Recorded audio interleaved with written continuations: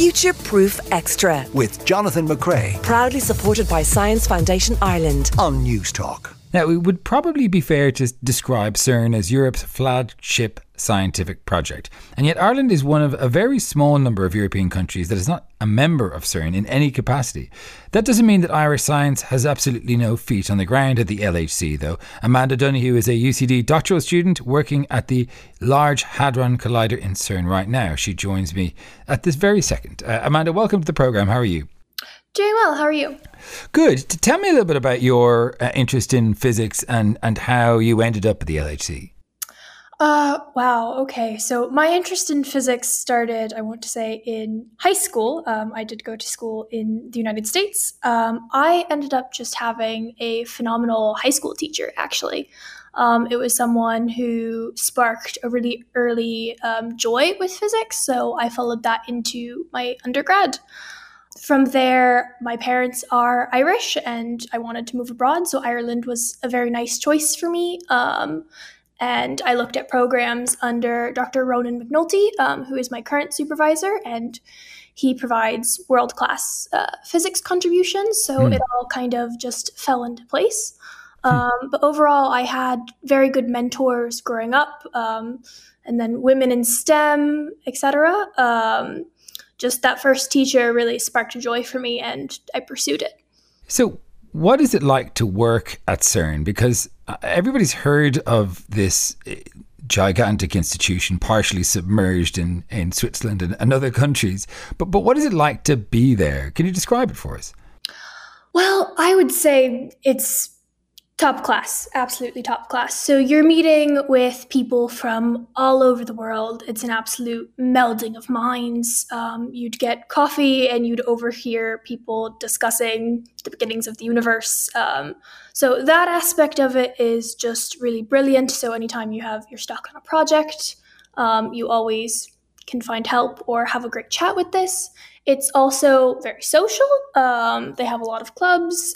But overall, the science is just top class. Like, I'm actually one of the people who gets to work on a small team that deals with recording the data produced at LHCb. And so I work on the data taking, data quality, safety, and scientific integrity of the LHCb experiment. So this is just something that's undescribable. You see it in the movies with like NASA launches or whatever, where you have this entire row of screens in front of you showing all of the different parts of this mammoth machine. So it's just really interesting. And anytime there's a new discovery, there's just so much joy in the air. Like you see videos of the discovery of the Higgs boson, something that a lot of people are quite familiar with. There's in the museum there the champagne bottle that they popped that morning and everything. So the atmosphere is really good and it's just very focused on science for the sake of science, and it's a lot of common minds in that regard. I guess you could say that NASA is the determined exploration of outer space, whereas CERN is the determined exploration of inner space. Yes. Can you talk to us a little bit about your project at the LHC and maybe describe the collider itself? Because I'm sure people may have seen pictures, but what is it like to see the machine in real time? Okay, so the machine itself, you always hear it described as Large Hadron Collider. It's a ring. However, it's actually a complex of rings that accelerate the particles gradually. So it starts off with a linear collider and then is brought into a smaller ring and then is slowly accelerated. So while this is actually going on and the LHC is running, you don't see any of that because it's actually 100 meters underground in a cavern. So when you get to actually see the experiment is when it's being built, when it's being updated. So what you kind of see on the ground when it's running is all of the outputs from all of the subdetectors and what the luminosity is doing, how many collisions we're detecting, which is just an absolutely... It's an engineering marvel because you look at the size of these proton beams that they're colliding. A good way to kind of get the scale with it, if you look at Spain on a €2 coin, that's the size of the beam. You have to intersect two of those without being able to see it. underground, completely away from everything, and we're able to do that continuously. So the machine itself is absolute marvel. So what I actually do is I'm looking at how often a subatomic particle called the Rho meson is produced. This is referred to as a cross-section. So why I'm doing this is it will allow me to map out the internal structure of the proton. So I'm essentially X-raying the beam particles to see the individual quarks and gluons within. Where what I actually do is I don't look at protons. I look at a special case where something that isn't often talked about is the LHC collides protons for most of the year. But for about a month every year, usually in December, it does collide heavy ions. So it collides proton lead, lead, and then sometimes there was, I believe, a small running of xenon. So I look at lead ions. So what is a lead ion? It's two lead ions colliding. Okay, so that's a charged particle of lead smashing into another charged particle of lead. Yes. Okay. And when people talk about these proton beams, are they just smashing one proton into another, or is it millions of protons smashing into millions of protons? How do you control it and measure the output of a single proton or ion smash? Very carefully. So what they do is they get these protons, first of all, and they strip everything off of them. So you have individual bunches, and it's done by bunch number. So you have a bunch of protons, and those are labeled, and they can keep track of the bunch. Right. They can keep track of the bunch, not the individuals. How many are there in a bunch? I don't know, actually. I know there's usually about 2,000 something bunches. That varies depending on how high of a luminosity we want to see, and they fiddle around with that number a bit. Okay. But yes, so they play around with the number of bunches. I don't actually know how many are in a bunch. So they can look at the bunch number and then see the colliding bunches. And so as these bunches collide with bunches going the opposite direction, you get less bunches. Is that a technical term, a bunch? A bunch, yeah. Okay. Bunch ID, yeah. Yeah. Okay, all right. Sometimes it doesn't have to be fancy, it just has to be accurate. So you have these bunches colliding, and so this lowers your bunch count, and then after it surpasses a certain amount, I guess, kicked out of the machine, you have to dump the beam and then refill it and start over. So the beam actually, and the CERN complex, it's running continuously, but you do not always have stable beams. So the beams kind of oscillates between, you have stable beams, the amount of particles in the accelerator decreases, you remove the beam, you start over, it ramps back up in energy, you focus the beam, it tables it, you get stable beams.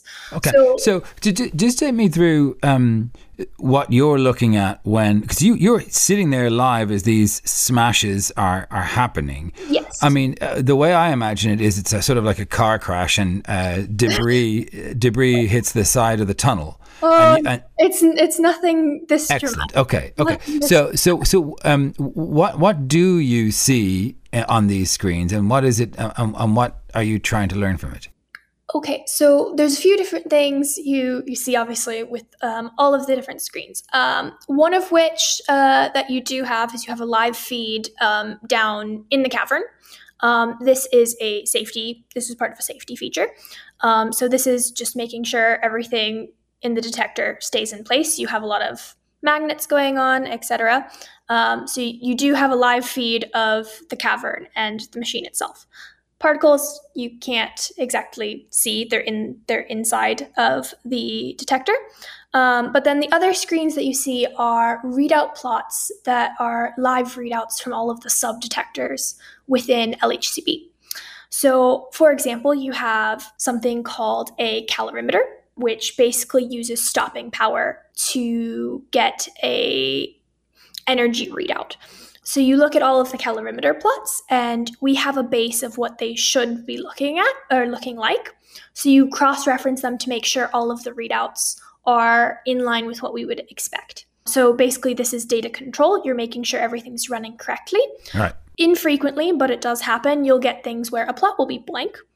And so obviously something's gone awry there. Usually this is something where a communication errors occurred, and you just have to restart the run and turn it off, turn it back on for monitoring. Okay, And, so yes. so you're there's lots of different sensors on this machine, just monitoring the activity that happens when these two subatomic particles crash into each other, and there's a huge amount of data being produced, right? Absolutely massive. There's something clever going on that sort of screens all of the boring stuff out, right? Can you talk to me a little bit about that and where the interesting findings come from? Because it's just too much for you to take notice of in one, even just in 1 second. So you need that help, right? Yes. So we have a series of something called triggers. So you have hardware triggers, which before a human being ever looks at this is a low-level trigger. It chucks out however many of the events. You just disguise them as not interesting because it's what you expected. Not necessarily. Sometimes there's different versions of it depending on what run type you have. So some of them, it's a random trigger where it will randomly discard every so many events just for data management, data control. Okay. Other ones, you can add different requirements for energy thresholds, where it lies in the detector, etc. So those are the low-level hardware triggers. Then you have something a little bit more sophisticated where you have a software trigger that you can run over a data set when you're doing analysis, for example, where you're looking for something specific. So, for example, when I'm looking for the rho meson, I know roughly what mass range it would be in, or I want a central exclusive production, which is a very niche type of particle generation. So I can filter or trigger for something like that.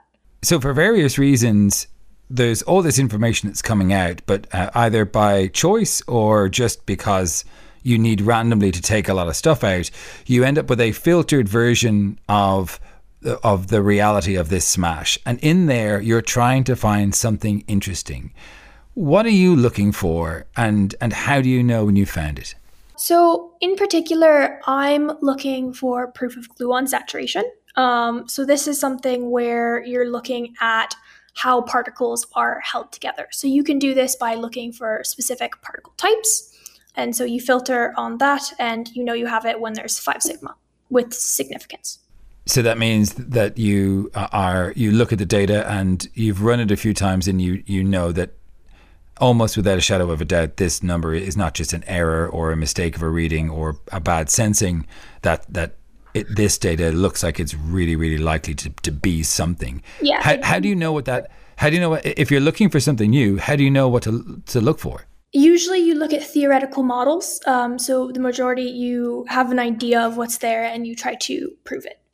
So you look at a theoretical model, you try to find the bump or whatever that would be there, and CERN goes by 5 sigma, so it's 5 standard deviations above a background. So I read somewhere that keeping just 1 second of a full operation would produce a 1 million gigabyte database.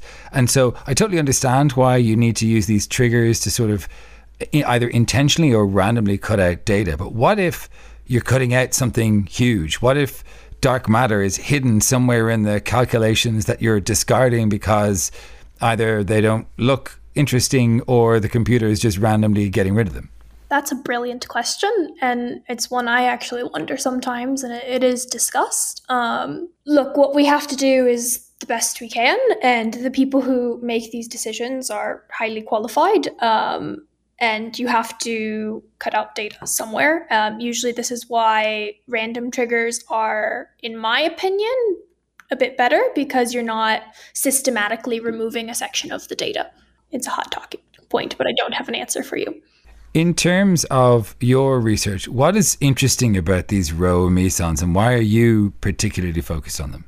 So the rho meson, there's quite a few applications for finding the cross-section. So something I want to look at is possible proof of gluon saturation, which is essentially How are quarks bound? By gluons. And depending on the energy scale which we observe, the number of gluons increases. However, does this continue into infinity? That's probably unlikely. At some point, this has to saturate where it does not increase anymore. And when we're observing this, gluons dominate, and this is a new phase of matter. So the rho is somewhere that we can test this and start looking at proof of saturation.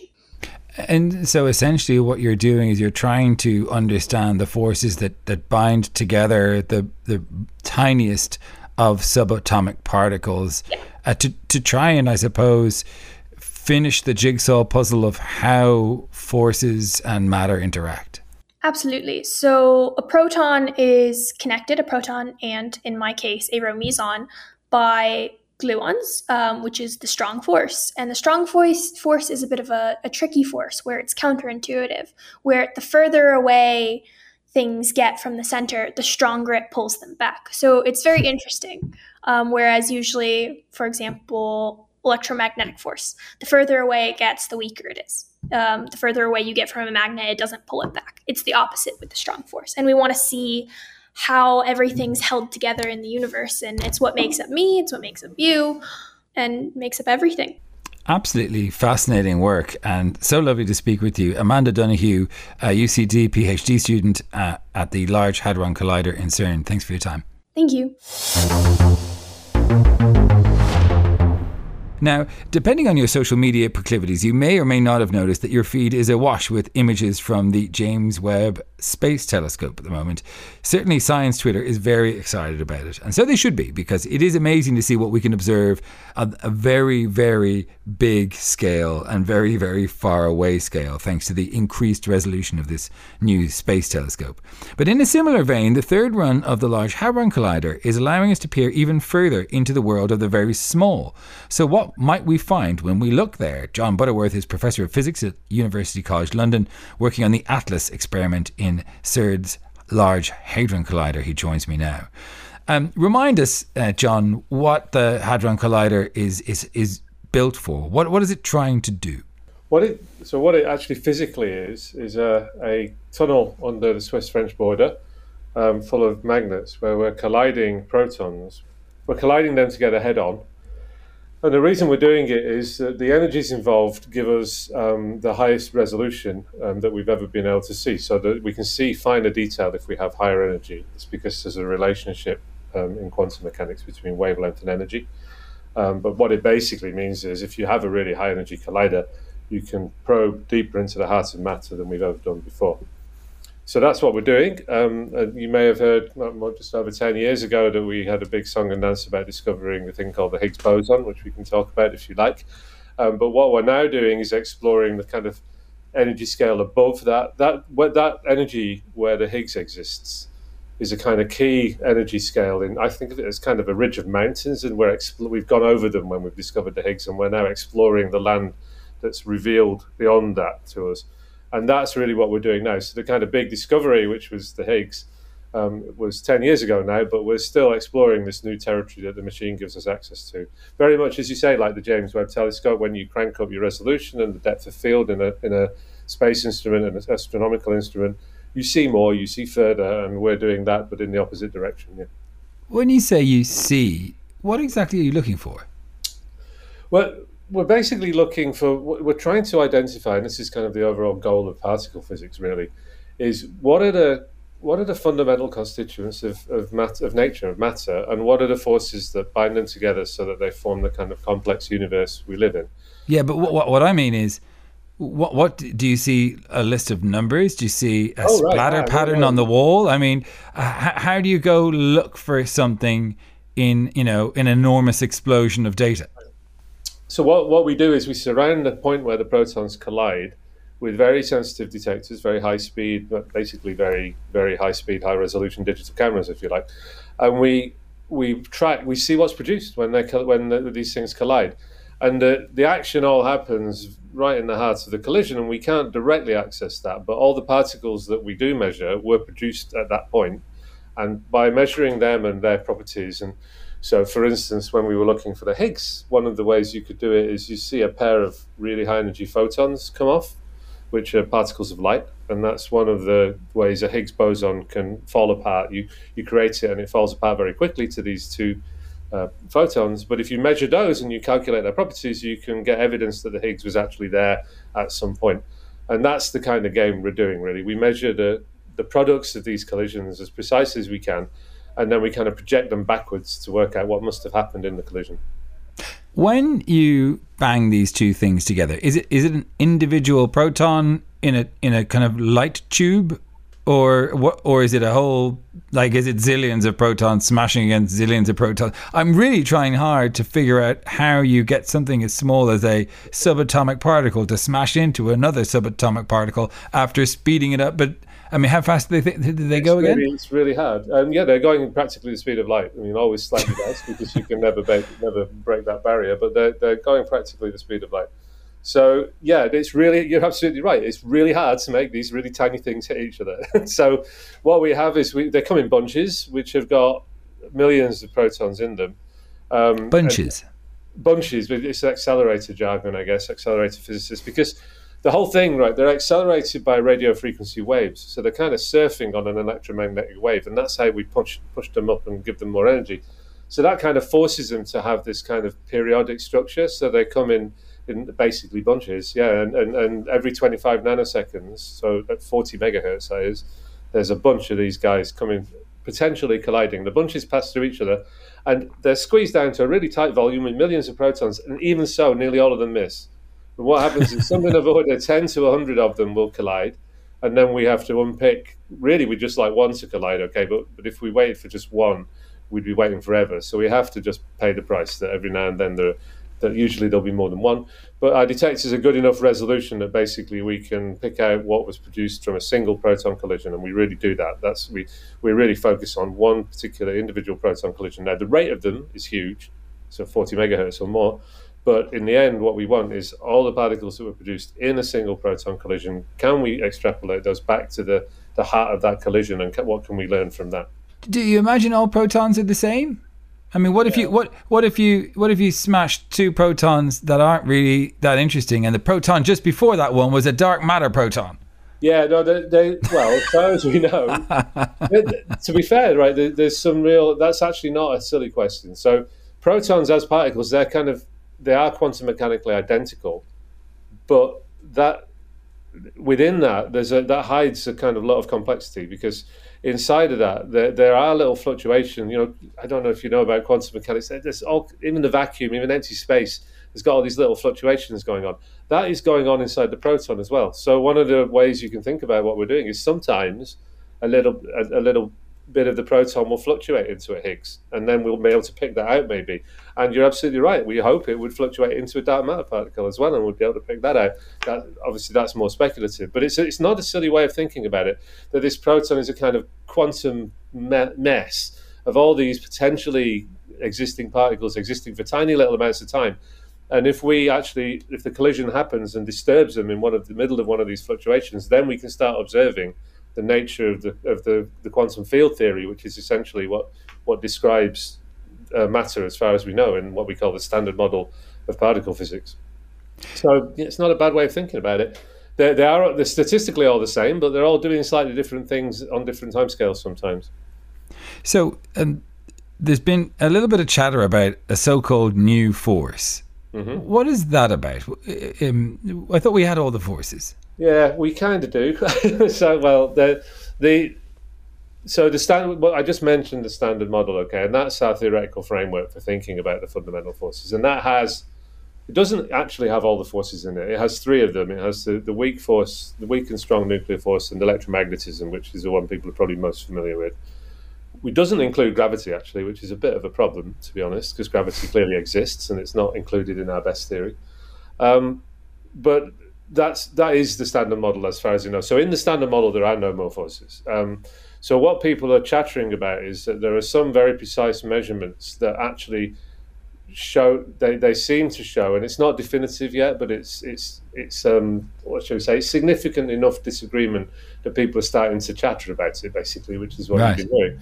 that they can't be explained by the standard model. They can't be explained by the forces in the standard model or gravity, actually. So the idea is that, okay, maybe there's some new quantum field in there, which would be a new force or a new particle. And it at the moment, it's kind of vague. All we know is that we have some deviations that don't seem to fit the pattern that we expect. And then, of course, the theorists come in and start postulating ideas to make them work. And is that what we're going to see then in run 3? So this is the third ramp up of the LHC in its history, right? And a new phase of detection with higher resolution. Are we looking specifically for this new force? Yes. So the short answer is yes. We're looking for other stuff too, but yes, we will. And the experiment, which is LHCb, I think the main anomalies you're talking about here. There are a few actually. The ones that there are some from an experiment called LHCb, which is one of the experiments on the LHC. They will be repeating their measurements with more precision.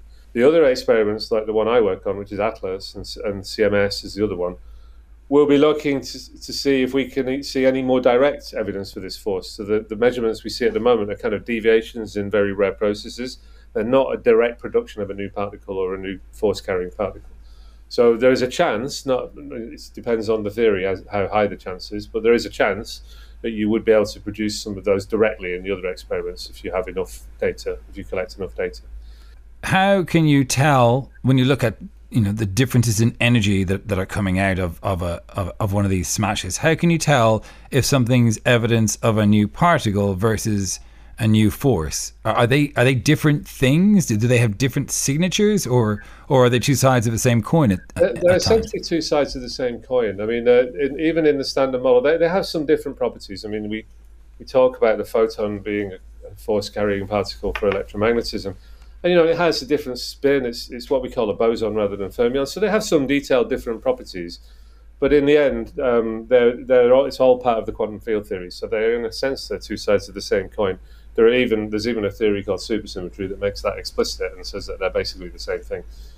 So really what we do is, where we stand is like we have sort of straws in the wind, things that don't fit the standard model. And then it's a kind of inverse problem of trying to say, okay, well, these things don't fit the theory you have. So what kind of better theories can you think of that would describe them better? And do those involve new particles or new forces or both? And different theories at the moment will come up with different answers because there's not a huge amount of evidence at the moment. But we'd hope that as we get more data, we can characterize what's going on better and then narrow down the possibilities. And then the favorite candidate at the moment, I guess, is a new particle, actually, a new kind of particle, which is some combination of a lepton and a quark. But there are other models where it's a new force, and that's also, as I say, they're kind of two sides of the same coin. Right. Yeah. There have been so-called exotic particles discovered more recently. Mm-hmm. What are the significance of those? I mean, when you come across something like a very exotic and very rare particle, what does it do to help us understand what makes up an atom, how matter came to be, and how it's formed? That's an interesting one. So the particles you're referring to, I think, are exotic hadrons. So the hadron collider is colliding protons or nuclei. So neutrons and protons and other things. They're examples of a class of particles called hadrons, which are made of quarks. What are the chances of finding hadrons in the Hadron Collider? Oh, yeah, absolutely. They're all over the place. I'm sorry. But these are brand new ones. So there's a subtlety here in that these new particles are not actually beyond the standard model.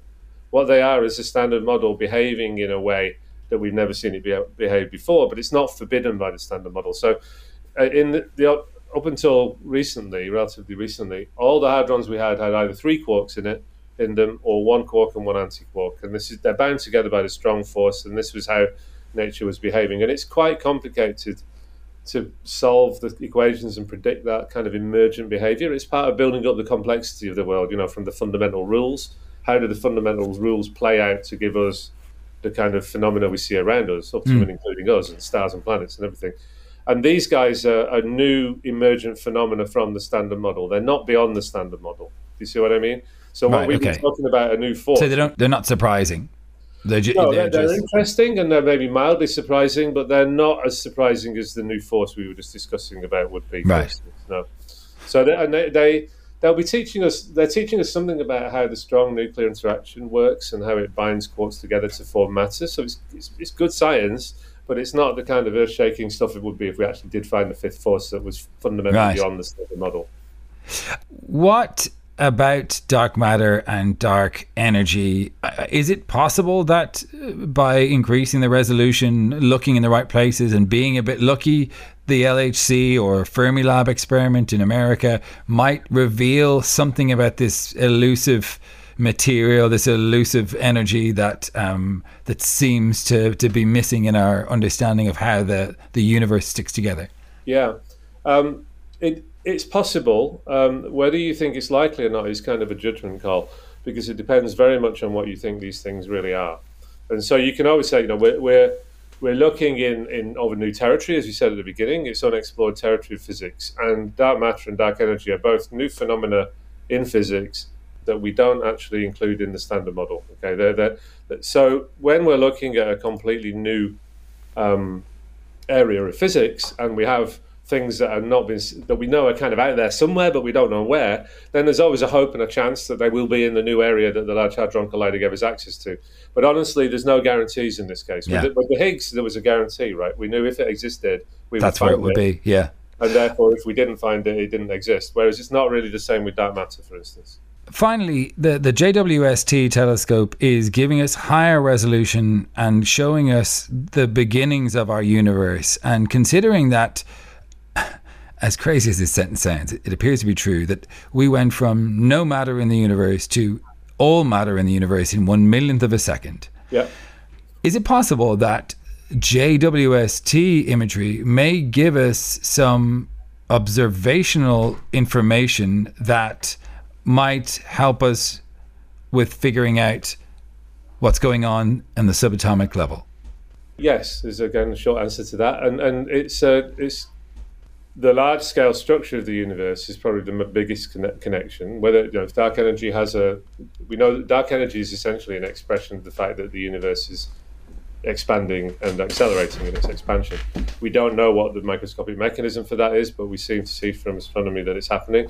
I think the JWST and some of the studies it does may give us more information about that. And also the way the galaxies are distributed and how they're formed gives us that matter played a pivotal role in that, we think. So anything you learn about that is going to give you some clues, you would hope. So yeah, we talked, cosmologists in particular and astrophysicists definitely, and particle physicists have definitely got things to talk about. Well, John Butterworth from University College London and the Large Hadron Collider in CERN, thanks very much for joining us. Thanks, nice to talk to you. Future Proof Extra with Jonathan McRae proudly supported by Science Foundation Ireland on News Talk.